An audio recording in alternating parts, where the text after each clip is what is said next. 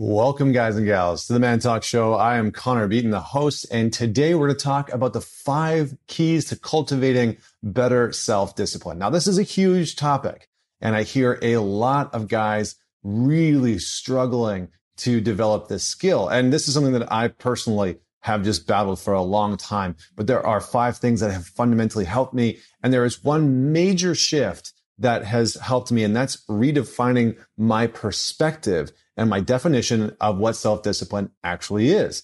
But first, I want to share one of the main myths and one of the main challenges that people often face. So first and foremost, whenever we feel like we're lacking discipline in a certain area of our life, whether it's our health or our fitness, maybe it's in our business or in our relationship, we often seek out help and support. And so we will hire a coach, or we'll hire a trainer, or we'll join a business mastermind, or whatever the case may be. And we enter into those spaces and into those agreements because we want accountability. We want somebody who is better and more proficient at that to support us in our journey and help us develop a deeper sense of self-discipline in the hopes that they have already done that. Now, this is great, and there's nothing wrong with that, because if we want to go, if our self-accountability or our self-discipline is at like a 0.5 on a scale of 1 to 10, then we probably want somebody to help us move the needle. Now, at a certain point, any trainer, any coach, any mastermind, any group that you're in, you want to enter into it with the mindset that that teacher, trainer, coach is there to train themselves out of your life. I'm going to say that again. That trainer, coach, teacher, whoever it is there to train themselves out of your life. That is actually their job. And if they're doing their job right, whether it's a month down the road, a year, or 10 years, you will have outgrown them. Even spiritual teachers, if that's what you're looking for discipline in.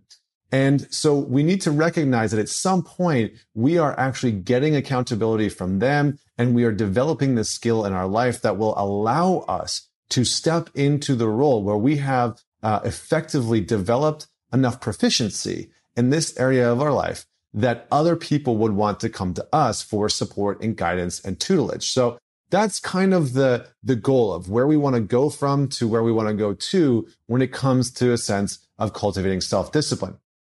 Now, the reframe. This is a big thing. For a long time, I had a very negative perception of discipline, and I hated it. I actually thought that it infringed on my freedoms, and I didn't want anything to do with discipline. I thought that waking up at the same time every morning, even though research had shown that having huge gaps in variability in the times that you wake up is one of the leading causes of depression. So if you wake up at 6 o'clock one morning and then, noon the next day, and you go back and forth in these big swings of when you go to bed and when you wake up in the morning, it can cause a lot of stress on your body and your brain. Even though I already knew that, I was still resistant to having consistent wake up times because I didn't want life or whoever, science, to tell me what to do. And so I bucked against that. But the reality is that I was actually not afraid of discipline, but I had a negative definition of what discipline was. Now, think about the first times that you heard the word discipline. Who was it from? It was from your parents. And your parents were probably disciplining you for doing something wrong. And so discipline for almost every single one of us actually means punishment. It doesn't mean that we are going to hold ourselves accountable and produce great results in the world. What it means is that we've done something wrong and we need to be punished for it. And so that's when, and that's why, oftentimes when we're trying to develop and cultivate a deeper sense of discipline in when we get up, or our health or fitness, relationships, business, money, whatever it is, we are so resistant to it because we in our body, in our brains, in our emotional body feel like it is a threat. We feel like we've done something wrong and we're going to be punished for it. So we need to shift our definition of what self-discipline is from punishment to training. You see, discipline is just training. It's training us on how to be better, how to be more effective, how to be more efficient, how to get the results that we're actually looking for in our life. And this takes work, and it does take support. And so that's why the analogy before is so apt and so important. When we can find trainers and coaches in our lives to help support us and train themselves out of our lives so that we can start to take over and step in, it's one of the most effective things that we can do. And I always tell clients that I work with, when we work together, my goal is to train myself out of your life. I don't want to work with you for 2 decades. I want to train myself out of your life. So let's talk about the 5 keys of developing self-discipline. The first thing that we need to know is that we need to start to get in touch with our triggers. Now, a trigger is anything that you will experience when you are in certain states. They're triggers that will cause us to collapse on our own internal strength, on our own internal sense of self-discipline. So a really easy way to know where your triggers might reside is something that's used in the therapeutic world, something that I use with a lot of my clients. It's something that's used in counseling and therapy and psychology. And it's the acronym HALT: hungry, angry, lonely, and tired. Hungry, angry, lonely, tired. So whenever you're hungry, angry, lonely, or tired, you are far more susceptible to collapsing in on your sense of self-discipline. That's when you text the ex that you shouldn't text. That's when you eat the entire bag of Doritos that's been sitting in your cupboard for a few days. That's when you do some like really random things that you shouldn't be doing.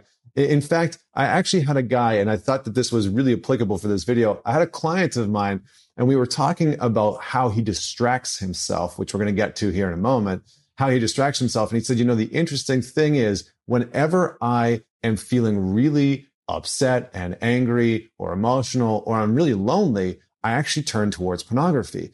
And he said, oftentimes I'm not even horny. It's not something that I'm like wanting. I'm not feeling like I'm in an intimate space or in an erotic space. I actually just am bored, or I'm just feeling alone, or I'm just feeling so angry and upset and I just don't want to deal with it. That's my way to get some form of distraction and release and relief. And so we need to be able to notice what states we're in and what triggers actually cause us to do that. So hungry, angry, lonely, and tired. Notice which one is your default mechanism. Maybe you have one. Maybe you push your boundaries really far and you don't eat for hours at a time and you become hangry, the combination of the two. So start to notice that. Secondly, avoid the temptations. If you know that you're one of those people that is going to absolutely smash a bag of Miss Vicky's chips when you are hungry, don't have 5 bags in the cupboard at home when you're trying to lose 20 pounds. I know it seems ironic and just like so ludicrously simple, but it is. Don't buy the chips. Don't bring them home. Avoid the temptations that you would normally default to in those moments of hungry, angry, lonely, and tired. Put the blocker on the website. Delete the Tinder app that you would normally go through when you're feeling lonely. Start to push some of those temptations out little by little and reintegrate healthier temptations. So if you're trying to lose weight and your temptation is a chocolate bar, keep some fruits and vegetables at home that you would prefer to have.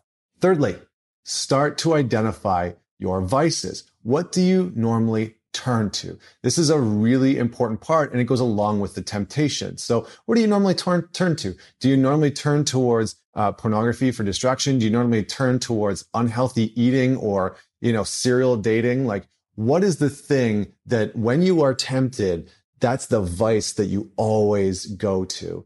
And start to implement better vices, because whenever we get rid of a vice, we don't really get rid of it. Our mind usually latches on to something else. So that's why a lot of people replace things like smoking with gum. It gives their body and their brain something very physical to do, because most smokers are smoking because of the act of smoking is embedded as a habit or a ritual in their body, and it allows them to feel calm and grounded and centered in that moment. So start to notice what your vices are and shift those vices to something that's a little bit more manageable, that helps you feel self-discipline and that allows you to feel healthy in your vices. Now, last but not least, this is a big one.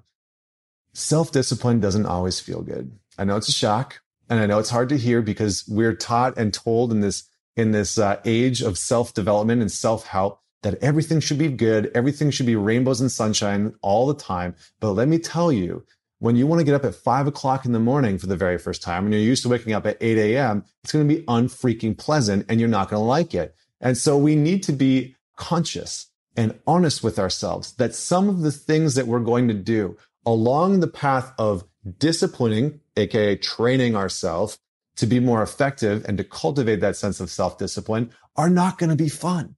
Now, this is the thing, is that there are a few stages to actually learning. So from a neurological standpoint, there are actually 4 stages of how we learn. And before I just set that up, what I want you to know is that there is a very specific part of our brain that helps us develop self-discipline. So in the very back, the old part of our brain, there's something called the basal ganglia. Now, the basal ganglia is actually responsible for us creating proper habits and proper patterns. So this is where unconscious patterns actually happen. Things like walking and breathing. And, eventually when you become proficient at driving your car, that is the part of your brain that's actually controlling it. But in the very beginning, when you suck at it, when you're not very good at it, it's in the prefrontal cortex. Now, the prefrontal cortex is where consciousness is said to reside. And so we're very aware that it's challenging, that it's confronting, and it's not automatic. And so we're very conscious to the fact that it might be uncomfortable and not functioning and flowing properly. And so what we want to do is actually move through the 4 stages. So the first stage of learning is unconscious incompetence. And what this means is that we suck at something and we don't know that we suck at something. And we just stays in that area. And then we start to realize eventually one day it pops into our head like, oh, I want to get proficient at this. Like driving, for example. There's a period of time where you don't know that you suck at driving because you've never driven and you've never even really thought about driving. And then all of a sudden you have the thought one day of, oh, you know what? I should drive. And it moves into a state of conscious incompetence. Now you are consciously knowing that you suck at that thing. And so it moves into this space of like, okay, I want to do this, but I'm not good at it. Now, for a lot of us, when we start developing self-discipline, this is the space where we get stuck. We get stuck in this space of knowing that we were working on something, that we're not good at it, and we get really frustrated. So this is the big area of growth. This is where the parts that I talked about before are incredibly important with helping us move through this space.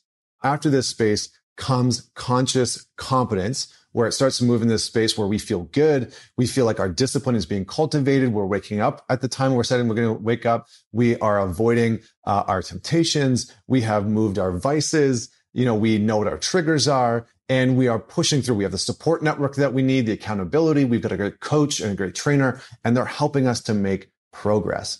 And the last stage is unconscious competence. Now, this means that you get so good at it that you don't even have to think about it. And you probably hear a lot of people say, not a lot of people, but maybe some people say, oh, you know what? My body just wakes me up at 6 a.m. because that's what I've always done. It's just moved into this space of unconscious competence, where that's just the time that their body wakes them up in the morning because it has become an integrated part. That discipline is so entrenched in their being, neurologically, physiologically, and emotionally, spiritually, whatever you want to call it. It's so entrenched in their being that it becomes unconscious. They don't even have to think about it. So this is the hierarchy that we want to move through. And it takes a lot to move through that first major barrier. It can take a lot to move through the conscious incompetence into conscious competence. So these main tools that I gave you today, they're going to help you start with one. Maybe you just start to notice what your triggers are, and you notice what your vices are, and you start to shift accordingly. Whatever it is, I hope that this serves you today. Please subscribe, click the subscribe button. Don't forget to man it forward and share this with one person who has been struggling to develop better self-discipline, because I think that it will help them. I hope that it helps them. And until next week, this is Connor Beaton signing off. Join me next week for another short episode. Don't forget, we are on Spotify, we're on iTunes, we're on YouTube. And if you want to see this live, head on over to YouTube. If you just want to listen to it, check us out on one of those platforms. Until next week, Connor Beaton signing off.